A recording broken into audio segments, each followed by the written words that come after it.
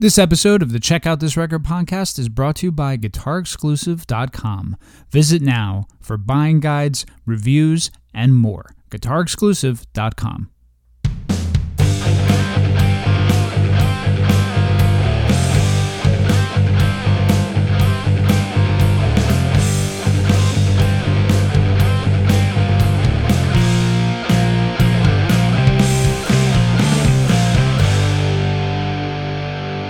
Hello there, ladies and gentlemen, and welcome to the Rock and Roll podcast. Check out this record. My name is Frank, and with me is my good buddy, Mark. Hey, Frank! And hello, dear listeners. That was beautiful. You can find us on Spotify, Apple Podcasts, Amazon Music Podcast, and you can see these mugs on YouTube. But when does this wonderfully charming little podcast get released so you can hear it sizzle as we take it off the presses? Great question. Thanks for asking. Fortunately for you, we drop new episodes every Friday for your listening and fellas for your viewing pleasure. Oh, yeah. So if you're hearing us for the first time, then you're probably not annoyed with us. Yay. So we review records. Yeah, give us time. We review records track by track, and we have a lot of musical discussions. We do spotlight episodes, which might even include some mysteries. And we've just scratched the surface, so we are just getting warmed up. I wrote the word baby in there in the hopes that you would say, baby, we're just getting warmed up. Baby, we're just getting warmed up, Mark. Oh, that's what I like. Be sure to check out our verse series where we'll pit two bands against each other and make them duke it out for something we like to call total stereo domination. Oh, man, that was good. Thank you. And if you need a drink of water after that, I totally get it. It's empty. I forgot to fill it up. That's all right. We're doing it. If I get parched. Be sure to check us out on Instagram, Facebook group. Hopefully these episodes will leave you wanting more of our musical goodness and Mark's random nonsense. Now, if you have a record you want us to check out, drop us a comment where you find us, like, and subscribe. So I'm going to say this to you, Mark. Magnified Plaid? Who? Years 1998 to 2001 was a period in time where I personally think Magnified Plaid, i.e. MXPX, created their best work. So are you ready, Mark? I know you are, to talk about this long-standing and tenured pop punk band and tell the good people out there how you first found out about them. I have no clue. It was probably a comp or a mix CD with like punk rock show on it or something, or Responsibility on it, maybe. I don't know. I remember thinking they were, all right, before I caught wind of like the whole religious overtone things that were kind of all over the earlier stuff. But yeah, I have no idea where I found them, but I'm ready to get into the episode. All right. Well, like always, Mark, we'll discuss how we got to this point right now. In short, MXPX goes back to 92, believe it or not, in Bremerton, Washington, where Mike Herrera, Yuri Rulli, and first guitar player Andy Husted were just 15 years young, which is crazy to think about. The name originally, Magnified Plaid, was on their posters, and it was abbreviated MP with the X's acting as the periods, and thus we have MXPX. The first record, Pokin' At Ya, came out in 94 on Tooth and Nail Records, hence the religious overtones. And in 95, Husted was replaced by Tom Wisniewski. And we have the second album, Teenage Politics, with that moderate hit Punk Rock Show, which is where we could have first came across them. And in 96, Life in General, with songs like Chick Magnet, Doing Time, Middle Name. Mark, were you at all a frequent listener to these records? If not, did you enjoy the hits? This really kind of helped, especially Life in General, helped gain the band momentum. Yeah, so not really a fan of the early records, as I touched on. As for the hits, they're okay. Part of the problem is I don't care for Mike Herrera's singing style. It's very much on point with the style and the times. Right. It's just the style of singing I never really cared for, but girls were willing to go to these shows, so I went with them. So the occasional tune is cool with me, but more than a few in a row, and I'm over the band pretty sharply, pretty quick. So this was a tricky week for me listening to all of the records you had lined up for this one, bud. I know. It's a challenge. And that's why I threw it at you. Hey.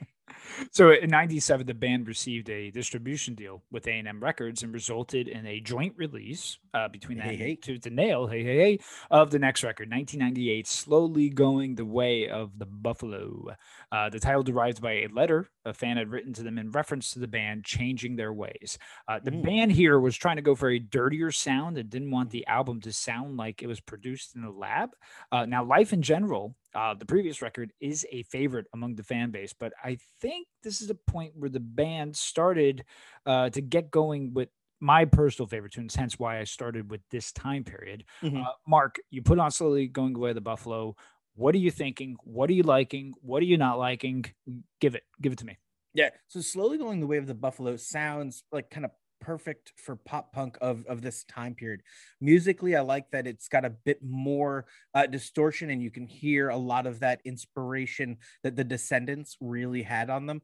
The hooks are pretty clean and typically pretty catchy, but some of them can come across as corny, and they're though are the songs with lyric content based around the group's religious preferences that were a big part of their ability to work. Excuse me, it was a big part of their ability to catch an audience in the Christian punk / rock scene. That I was not a part of, nor do I care for those songs in particular. We'll cover at least one of them if I remember correctly. Correct. Yes. You know, I do take issue anytime a style or genre of music starts with the word Christian. I always feel it's an unfair opportunity for them to hijack an entire genre of music instead of just playing gospel music, which is by all definitions what they are playing. They just happen to be playing a faster and louder version of that, which happens to sound a lot like something else. But you know what? That's up to them. I don't care that they bastardize it in the name of their false god. That's fine. Anyways, I'm just saying, don't sell me gospel dressed up as punk rock or metal. That's an absolute other joke in itself, or rap. I'll get off my soapbox now. So let me add, as being someone who, if people are, hopefully they are listening from day zero with us, I have a complete 180 view with things on Mark, but I agree with him here. There's certain styles of music where particular messages, for particular messages, i.e. gospel, i.e. church music, right? I prefer mine to have universal messages, and I think you agree, Mark, right? To have appealed to everyone that goes through life. The segmenting really, I think, alienates a crowd. And I know that they were young at the time. I get it. But that includes those who are on the opposite of what even Herrera was saying. It's something I'm not overly in love with because, you can make the argument that the other way of life is also a set of beliefs. Anytime the set of beliefs come into play, I'm just, a good songwriter, what they would do, Mark, is they create the imagery and leave it up to the listener for the interpretation, right? Yeah. Which fits the mold of being more universal. And granted, I know they're young here. They're young here. But that's kind of my view. So believe it or not, very in sync with that because I think it should be universal, right? And we should interpret it as is. And if you want that music, which is cool, go to mass, go to church. Yeah. So instead of going track by track, because we're handling kind of a lot of records here. A lot. Let's do something different. I'm gonna kind of pick some tracks that I enjoyed throughout the time of me listening to these records, and let's get your thoughts. So, Mark, you ready? Sure. Okay, cool. So the first track from Slowly Going Away the Buffalo, Under Lock and Key. I happen to like this as an opener. I think it's very rough sounding, although still young. I think Herrera's singing a little bit more forcefully here. Mark, did you like this as an opener, or should they have cut out this track list and maybe kept it under Lock and Key? I like what you did there. It's punchy and aggressive right out of the gate. I like the energy, like really from the go. I really like this energy. That said, once we get into him actively singing on the chorus, his voice turns to nails on a chalkboard for me. Lyrically, it's a song you'd expect out of a teenager, and it works for the most part. I think it's a decent opener. Like I said, his voice has always been a problem with me, and when he's actively trying to sing, especially in these very early records, that he doesn't carry a tune that great. He's not great at those longer notes, and it just wears on me. But otherwise, I like the song. Right. leads me into the next track too, which is I know the one you were referencing earlier. Of course, Tomorrow's Another Day. Listen, at 19, well, that's what they say. Go ahead, I'm teasing. I know. No, 1920. Years old, hearing this and hearing the "I don't want to let my life fly by." I mean, that it hits you. It hits you, and I'm not. Listen, it's not so lyrically profound as it is punk rock, but it's a super popular song among the fans. And Mark, do you think this is one song that people can find relation to with the Tomorrow's Another Day bit and I don't want to let my life fly by? Yeah, it's definitely a little overly generic for the most part up until he tells you about God. In my opinion, I feel like there wasn't a lot of detail that sold you on why he wants to live another day or why there was another day. I like everything about the song except for the lyrics and their delivery. That said, I absolutely understand why people would connect with this song. It's got a killer tempo, a positive message for the most part. Or I mean, not for the most part, it's got a positive message, right? And that's what most people are, certainly at the time we're looking for. I'm just not one of those people. It's kind of funny to me that the song is about how tomorrow can be a better day, but he knows the person he's directing this song to isn't going to listen to him. And you can really feel that in that last few lines. I know that feeling, but I think for what he's going for, it kind of makes anything he had to say kind of mean nothing within the song. Just because, that last line is, I know that you're not listening. So it's like, well, what the fuck are you wasting your breath for? Like, you know what I mean? Like it's this opportunity that like for us to connect with him, only for him to say, well, I'm talking to somebody else who's not listening. And that doesn't work for me. I think it kind of flattens the message and the meaning of the song. Right. But again, this is way better than anything I would have written at, 16, 17, 18, 19, 20, 21. I'm almost 40 now. So through there, it's still better. Yeah, again, the context is that they were so young. I mean, yeah, and I'm trying really hard to give them that benefit of the doubt as we go through this, folks. I'm not trying to make apologies for him. I'm gonna rip this as I would anybody else, but at the same time, I'm willing to acknowledge this dude was super young when he wrote this. Yeah. And it's impressive. Absolutely. And the output too. I mean, just constantly writing songs. It is impressive. 3, The Final Slow Dance. This is actually one of my favorites, and I personally feel it's underrated. It's super short. It's a basic pop punk love song, but I've always loved the second verses, and the second chorus, how it got faster. Mark, do you feel that this is one of those stellar tunes from this album? Nope. I really dislike this track. Once you get past that first voice, Mike's singing style, if we're going to call it that, sounds like he's reading it in front of a class for the first time, a bit like the way I'm reading right now. No. Plus, I really hate that quote, am I running out of time or am I at the starting line? It's just too cheesy for its own good. Then he finishes each choruses with the phrase, I'll tell you honestly, no one wants to spend eternity alone. That line bothers me because he's telling me, or whoever this song is for, how they want to spend eternity. And I'll tell you honestly, that's none of his fucking business. Now, just to play devil's advocate on that. Sure. If this song, say, was based on a conversation and a relationship between two people, and they both kind of agreed on that statement, and then this is the way it came out, we could argue that this could go back to the fact that the age thing and maybe not knowing how to craft the song properly, right? Because that then kind of takes on a new meaning, and the age could be the thing here that we're experiencing, right?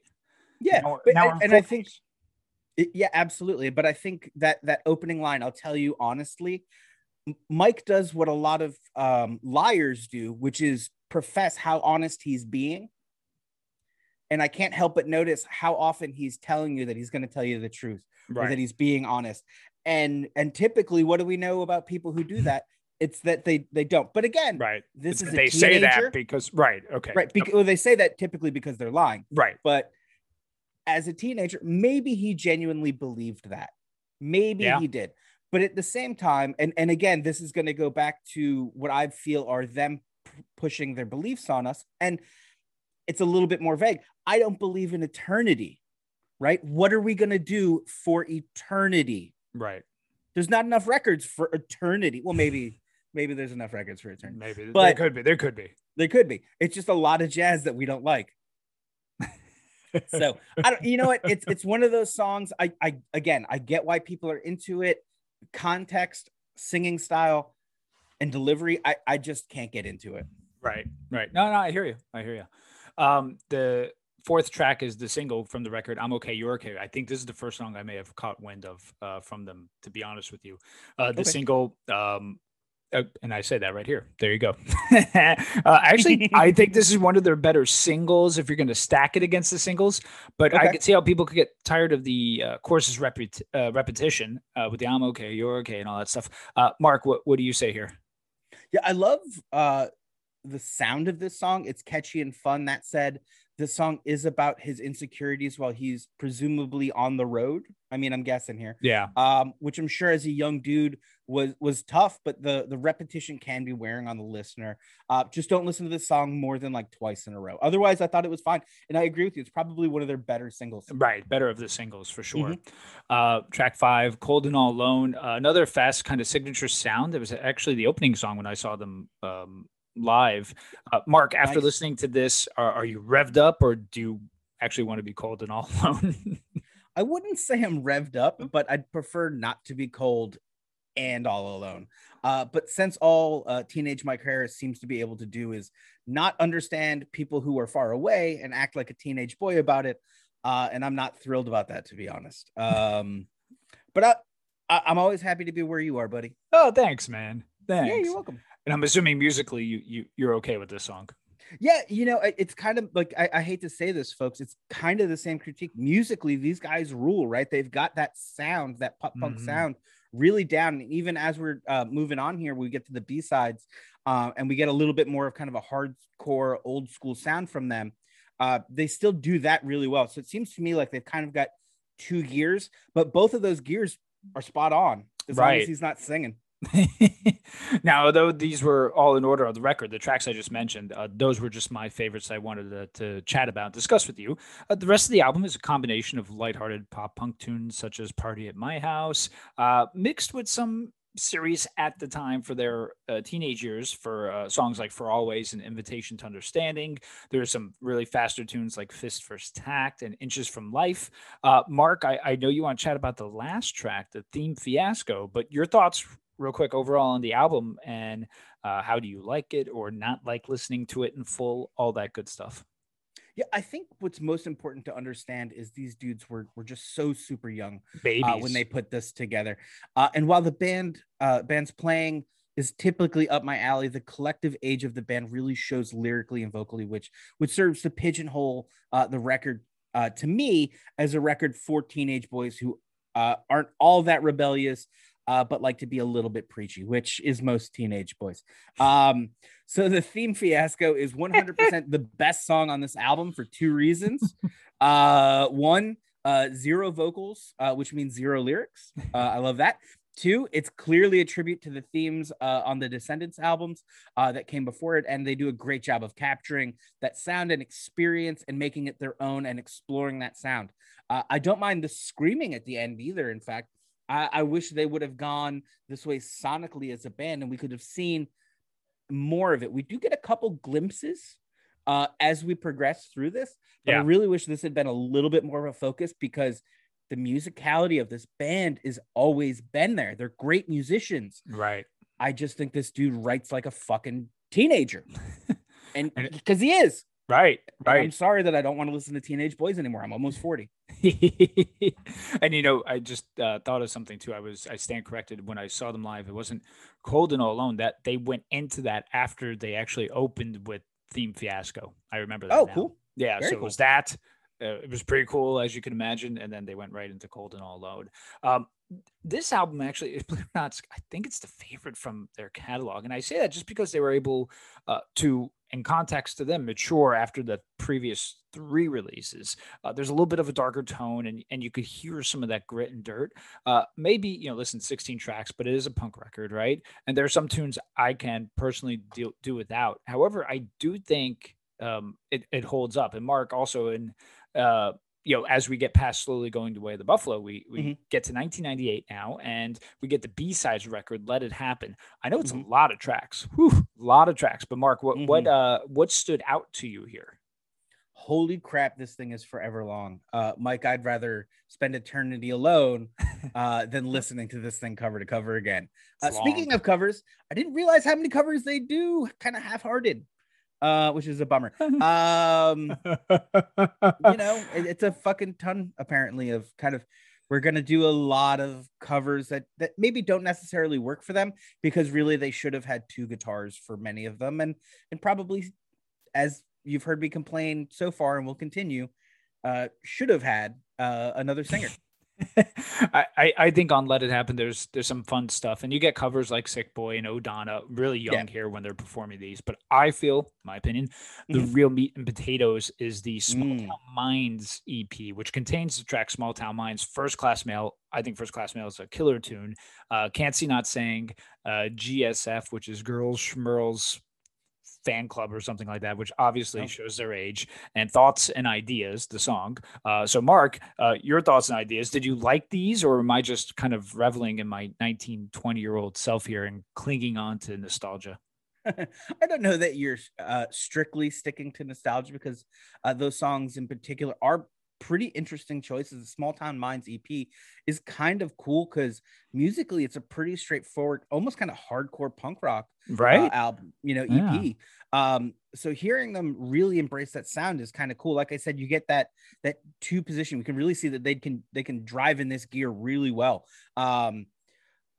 Which I think his voice works actually kind of better for this style of singing, because it comes across a little less whiny. The thematically, it's what right? GSF is a little more classic sounding MXPX, but with all that time to hear what he's saying, he does show his age again by telling us he's 19 and that girls aren't good anymore.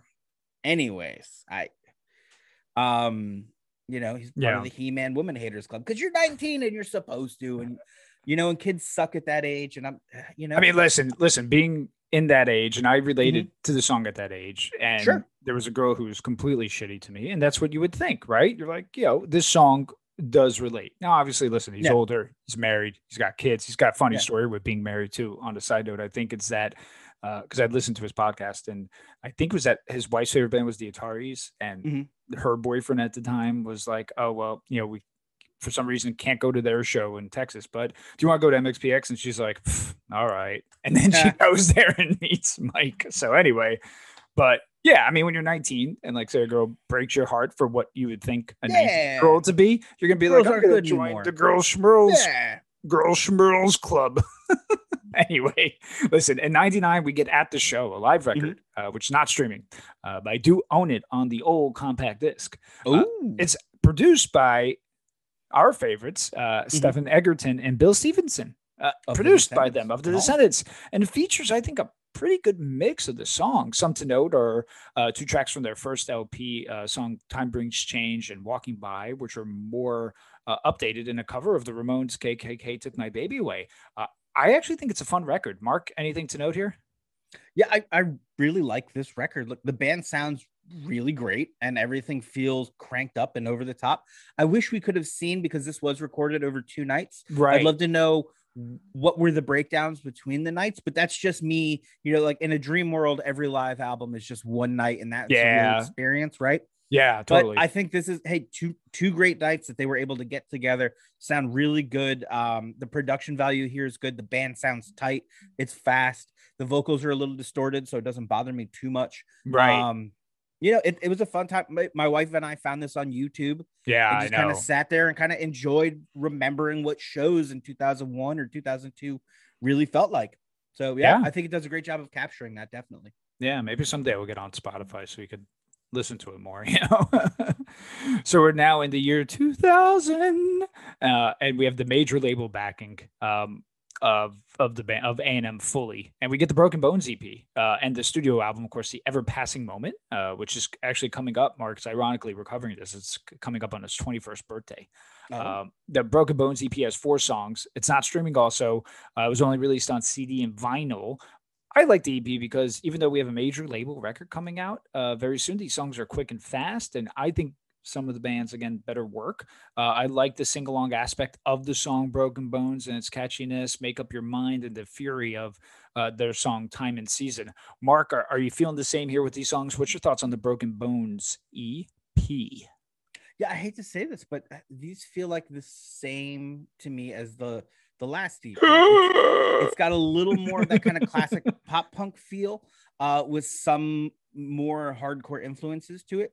That single apart is probably one of the better bits of their catalog. I think that's a really fun song, and it's actually it's probably high on. If I were making you an MXPX tape, Right. That's probably the second or third track. So okay, cool. So you found one you like in there. Mhm. So we get the ever passing moment. It gained lots of attention for the band. This is, of course, I saw them that same show. It was 2 weeks before the album came out, actually with the Hippos and Goaty Hook, which was a great show. So this record was produced by the late and great Jerry Finn, who also produced a slew of records, Mark, that we like. Dookie, Insomniac by Green Day, Dear You by Jawbreaker, and Out Come the Wolves by Rancid, Destruction by Definition by the Suicide Machines. Hell yeah. He's produced The Living End, Super Drag. Wait, nice. His list keeps going. I remember reading a piece in AP Magazine that this record, and Herrera says that he was listening to this year's Model by Costello for influence, which we'll get to soon. I think it was their attempt to kind of slow things down a little bit because we have some special appearances here by Dave Grohl and Stephen Egerton playing guitar on a track. Mark, before I highlight some here, what's your initial thoughts on them having this kind of I felt it was a bigger sound. Maybe that's just because of the A&M full backing. What do you think? What do you think, Mark? Frank clearly just read that my first sentence was, "Is it a bigger sound?" It sounds more polished for sure, but not necessarily bigger to me. I think that sonically it's a bit more mature, but overall I wasn't terribly impressed. So here's some of the highlights I picked out. We have My Life Story. Sorry. I think it's one of my favorite songs, and I think it's a good opener. It's a simple structure, simple lyrics, of course, about letting a close one down. I happen to get just some vibes here, little pieces of this year's Model. Mark, did you get any of that at all? No, not at all. If anything, it feels a little bit like he's borrowing quite heavily from Social Distortion's Story of My Life. Because you just turned their words around, really. It's just kind of an awkward song to me. He opens by saying he's sorry and wouldn't lie, right? We've been down this road already, right, Frank? But then he goes on listing excuses like he's Jake Blues at the end of the Blues Brothers when Carrie Fisher has him at gunpoint, right? It's that same scene, except it's not funny here. It's comical, but when you add the kind of like self-pity lyrics to the song, the whole thing just it feels a bit too much for me, right? And I always kind of resented that it was just Story of My Life rearranged, especially after they did Sick Boy on the on the EP above, or previously. Like, come on, dude, like, it was on the B-sides, right, but like, I gotcha. How much are you gonna borrow? Yeah, go on. There you go. So we get the single from the album Responsibility. What's that?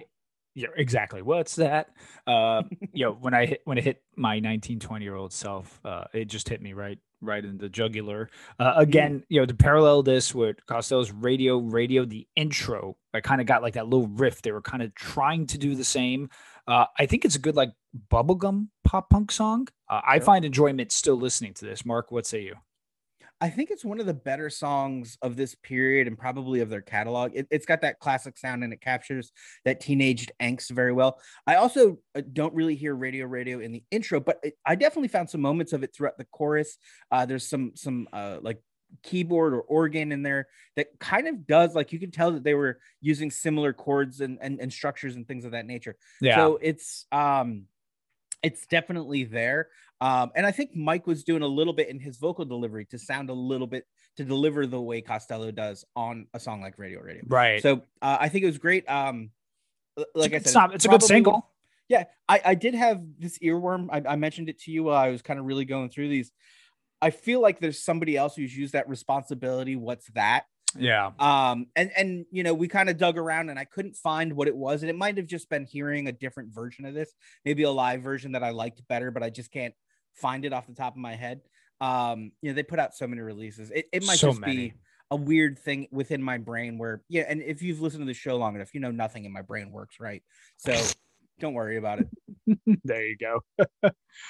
Another song that I always liked, and I think the reason why is because I got it like on an advance tape, right? So I used to listen to it a lot.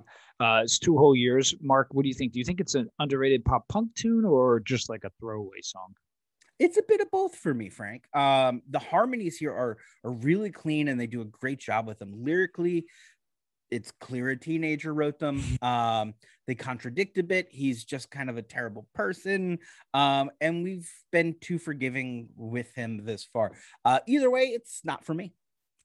Without You is the next one. I bring that up because Stephen Egerton plays guitar on this, and I know he's part of a band we so love. So, Mark, what do you think? Does he add his little flair to the song?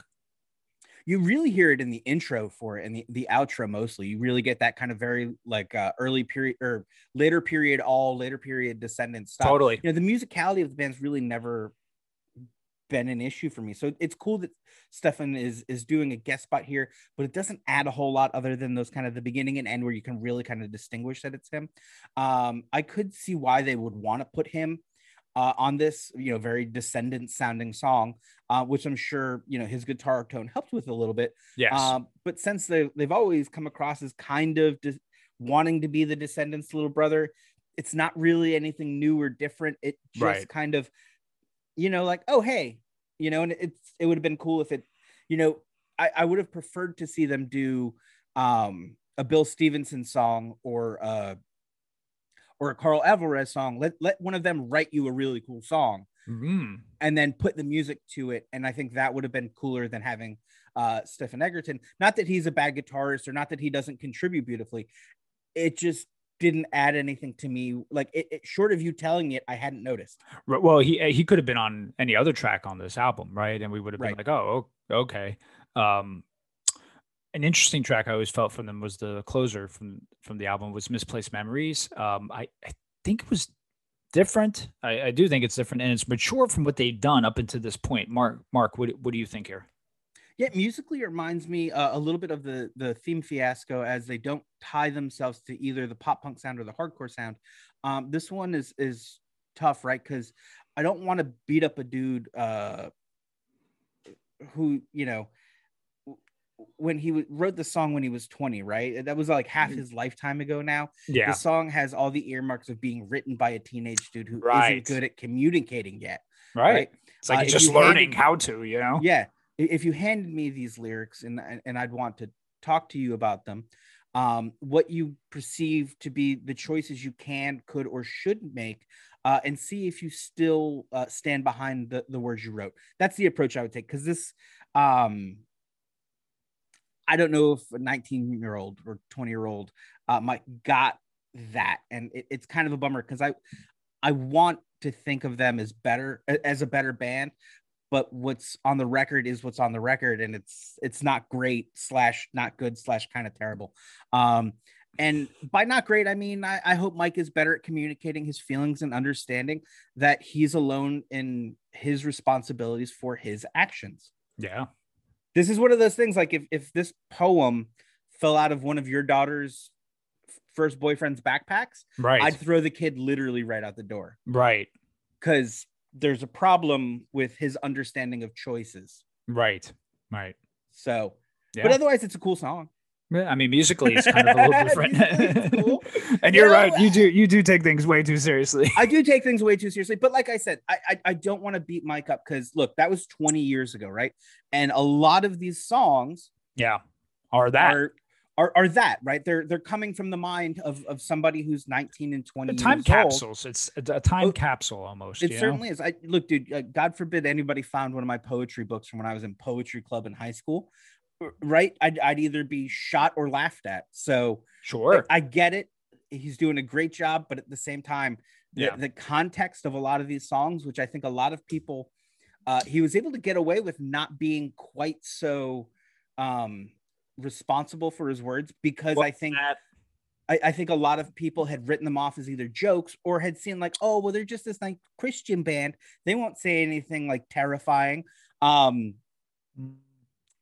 don't know. I think at some point the Christian thing has to be in the rearview mirror because there's nothing even on this record in reference to yeah, it. but I'm talking about the past they got in terms of people reading into it or worrying about the content of it because they had that in their past. Well, I think that's right. Yeah, I think it has to do with that, the age, like you said, and kind of these things. It's interesting too because, like you, Mark, I do like everything to be on a more serious nature because that's like we're kind of like fun on the outside but inside. I say that, but I love Me First and the Gimme Gimme. Right. And my wife's been really helping me, being like, what, sometimes, Frank, you have to just listen to these things and enjoy them for what they are. You could have your time for the serious nature stuff and sit in your corner and listen to your Tom Waits, but she's like, there's some good in the corner and listen to your Tom Waits. Oh, that's Hey, look, my wife does it to me too. I'm just not going to out the bands. This is it's fine. I love Tom Waits though. I really do. Yeah, me too. All right, Mark. So, anything else you want to highlight on this album? What do you think about it overall? The more polished sound doesn't really work against them at all. I wish they had more time between the albums to grow and work on songwriting. But that said, it's not a train wreck by any stretch of the imagination or anything. It's just very, it's like most of their records. It's just kind of a pinpoint right in time, like on the musical map of time. This is exactly where they were. This is exactly what pop punk sounded like. And this was, if you see the cover of this, without a doubt that it came from the year 2000. Yeah. Good point you bring up on so many facets. You could really pinpoint the time if music the way I think, at least to the extent that we do. Not saying we are encyclopedias, but if you've been around in our similar ages, you could really pinpoint this and be like, okay, that was late 90s, early 2000s for sure. Yeah. All right, so like slowly, again, I'm 1920. This album it gets into feels. It's that pop punk that not everyone at the time. That not everyone knew at the time because like Blink was so huge, right? So you were more than okay claiming that you were an MXPX fan during this when Blink was like exploding. They're still really young here. And this is when their exposure and their net even got wider. It's way more polished and slowly going away and way more mainstream sounding for sure. You could tell their influences here, although they carry that trademark simplicity. I think they were able to give us some catchy numbers and some unexpected ones, like the last track. I wouldn't say this is like the Sistine Chapel by any means, but again, as I could hear my wife saying, it's not supposed to be. It's just kids in their tender years enjoying themselves. So, that is what it is. So, Mark, we get another EP in 2001, this time released on Fat, which is funny. Which is just always funny to me. The title is the Renaissance EP, and judging by the name, I'm sure it's them trying to go back, maybe a little harder and faster roots. Now, I feel the recording quality is pretty poor if you ask me. It sounds muffled, but there's some cool tracks here. Letting Go, Time Will Tell, The Struggle, the poppy song The Opposite, and the sequel to Slowly Going the Way of the Buffalo is Party, and the song's called Party 2. So Mark, two questions. Did you like this throwback, and do all your movies have the coolest parties like The Cable Guys Say Anything, Some Kind of Wonderful, and Grease? I do love a good movie party, like that rad party from Anchorman. Yes. Remember Cannibal? Sound quality aside, this may be one of the better releases for this time frame for me. I really like it's really weird. It's really kind of a weird that it really is kind of weird that it's on Fat. Jesus Christ, dude. It's been a day. But it doesn't sound like the label had too much say in what they put out, at least from listening to the EP. It doesn't sound that way. I like that they've taken some chances here, stepping away from that sound everyone knows is a scary concept, but they really stretched themselves on a few of these tracks, and I think we're all better for it, or at least the band is. It would have been cool if this record quality had been better. Right. But I kind of dig it. Like, I kind of like that it sounds like they just recorded this fucking thing in their garage. Yeah. Yeah. Yeah. And Mark, with that, it completes our period piece, so to speak. Oh, thank God. What happens after this is more consistent releases. I think that's just the nature of the band. To sum it up, you get the next record, which is a super poppy major label backing, Before Everything and After, which falls short in every aspect. As you could imagine, that came out in 2003. You get a return to form with Panic in 2005, which is actually on side one, Dummy. And then another B-sides record. You get 3 more studio albums, a cover record, acoustic versions, a re-recording of Life in General. To sum up my thoughts here, Mark, Please. The band, when I was 19, 20, they meant a lot to me. I grew out of them along the way, but I always kept my eye on them for future releases. I enjoyed this time frame the most, right? As it captures the bridge between the band being very young and maybe the coming of age.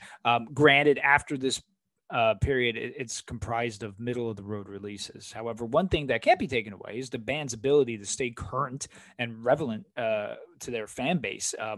This is the only thing the guys have ever known. They graduated high school and then they're in a band. Like, that's it. That's all they've ever known, and they maintain their independence.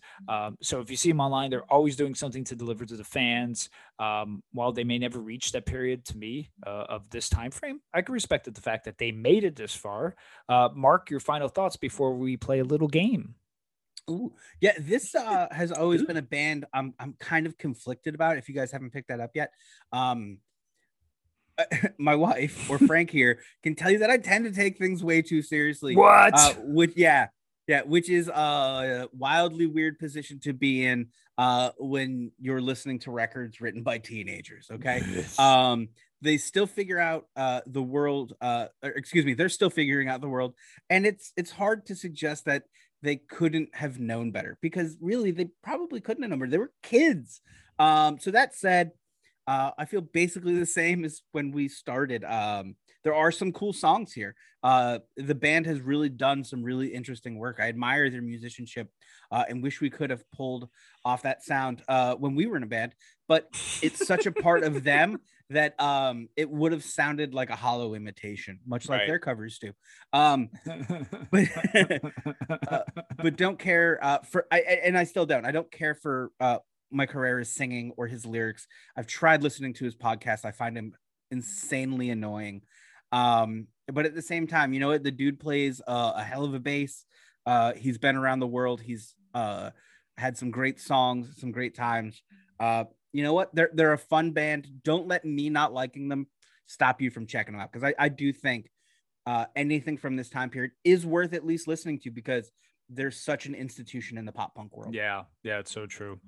And Mark, let's kind of really then we could set the bar here. We're gonna do a little game. So this kind of acts as our list. This game is called MXPX and we're gonna take a look at 10 contemporaries or other pop punk bands, and we're gonna see if both of us like them better. Now, to note, obviously, we're omitting things like or bands like Descendants, obviously, and Green Day. I think we're both fair to say we like both of those bands, right? Yeah, better. Okay. Okay, cool. So Mark, I'm going to say them, and then we're both going to say what our thoughts are. You ready? Sure. All right. So the first one is MXPX or Blink-182. Mark? MXPX. Same here. Yeah. Look, Blink is a different kind of pop punk, right? It's a little bit more polished. It's a little bit more intentionally jokey. And while I may not care for Mike Herrera's kind of woe is me, I'm too good looking for my own good teenage boy bullshit, at least he was being I don't want to say that they weren't being genuine, but at least he was just writing from the heart, right? And sometimes you look like a weirdo teenage boy, but you know what, at least you're being yourself, and I can respect that. Yeah, totally. And in my world, I only think Blink has ever had 2 decent albums, with it being Dude Ranch and the one that got them big. And after that, I mean, I think they just rode the coattails of that, so. All right. Next is MXPX or the Ataris. Ooh. And they're both friends. Chris Rowe from the Ataris and Mike Herrera are buddies.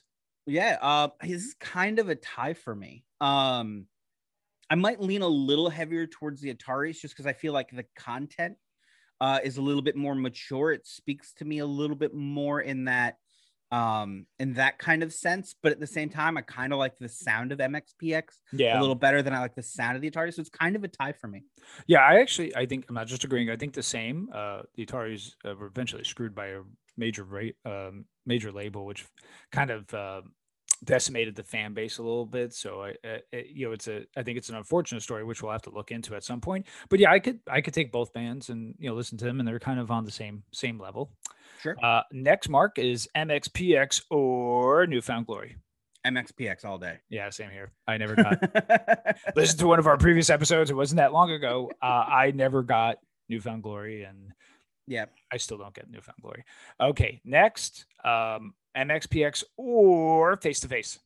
Ooh, Face to Face. I think. I'm with you on Face to Face. I like the sound. I like the the vocal delivery. Trevor's vocals, and again, content I connected to on a much more personal level, right? It felt more serious, and again, universal. Yeah, and it was one of those things. I think if you look for the most part, Frank and I really come into our own in the late '90s, early 2000s musically, where we're starting to understand what we like. I think for me, it was easier to gravitate towards a band like Face to Face that was more mature rather than a band like MXPX, where I felt like those are the kids in the grade underneath me. Why am I listening to their band? Trevor Keith and Face to Face always looked like he was like 40, so it's kind of like he was born like 40. Though. He does have that look about him. Nothing against him. He's a good looking dude. Yeah, no, absolutely. But it's just one of those things I can't possibly even when you watch videos of him younger, he just looks the same. He always seemed mature, It's just a younger outfit. Yeah, exactly. Or he wore a lot of bowling shirts. Man, he did. I'm so sorry. That was we both went through that, didn't we? The button ups. Yeah. Oh, I had some awful button ups. Same here. Yeah. I still think he kind of looks like Michael Madsen from Free Willy. Yeah. Oh, there you go. I was gonna say Reservoir Dogs, but I know. People like to forget that Michael Madsen was in Free Willy. I know you. And I refuse to let the world. All right, Mark. Next is MXPX or Sum 41.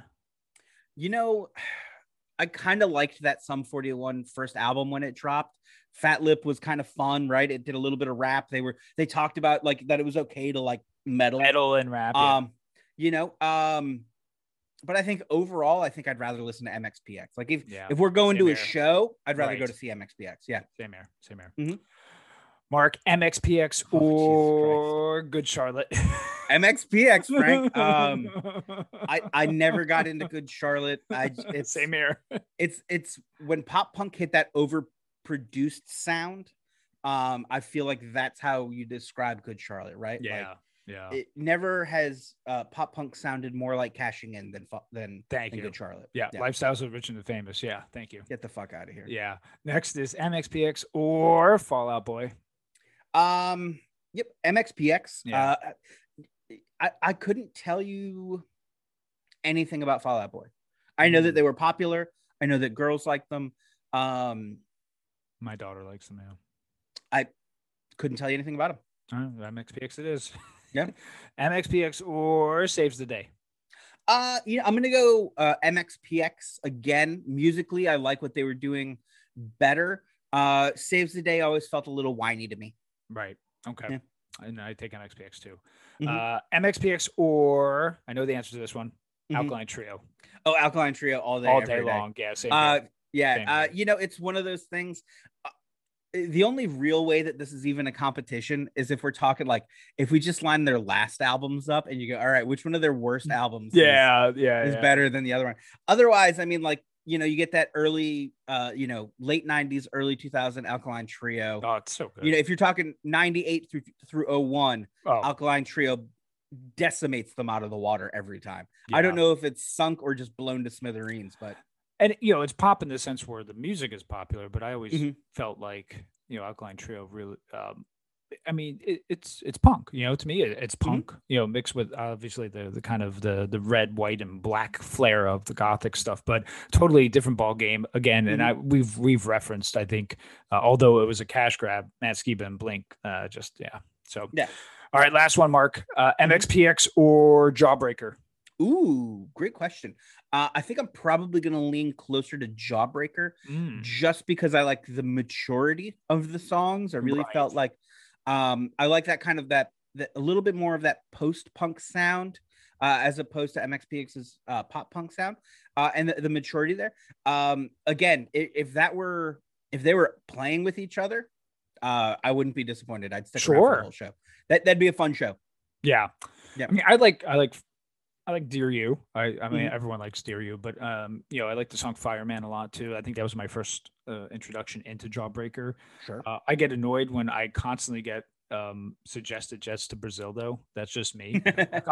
I'm like, what bands can you suggest? Jets to Brazil. I'm like, again. Maybe we have to revisit them. I'm not overly, I'm with you. I feel like maybe we missed something, but I'm feeling like I missed something. We both called out as sick. We both called out of school sick on the Jets to Brazil day, and we just missed it. It's one of those, and I honestly can't tell you what it is about them I don't like.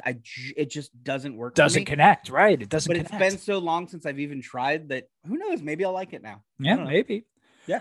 So Mark, out of the 10, just so you know, we have here 1, 2, 3, 4, 5, 6, 7 times where we both selected MXPX over the band. Nice. 2 where we selected the other band, and 1 tie. So, again, obviously you could stack up these bands and be like, oh, well, maybe they're also, some of them were kind of in that mediocre stance, but I think I'm sorry, 3 times we picked the band over because Face to Face was the other one. But, obviously then there are some bands that we do prefer MXPX over for sure. Yeah. Wow. What an episode, man. Ooh, I'm glad this is over. I hope everyone enjoyed these years of review style for the show. Mark, why don't you tell everybody what's next? My pleasure, buddy. Next week, we're digging out our dancing shoes as we go to dive deep into Joe Jackson's 1979 release, Look Sharp. Gotta look sharp. Yeah. I can't wait to talk about it in more detail. I own the vinyl. It's cool. So I'm stoked for it. So everyone be sure to like, subscribe, suggest, review. Of course, thank you for listening all, and stay safe. Yeah, remember to be nice to Frank while you're yelling about what an idiot I am about MXPX. Yeah, please. And if you wouldn't mind, say it with me now. Oh my, oh hell yes. Oh bye-bye.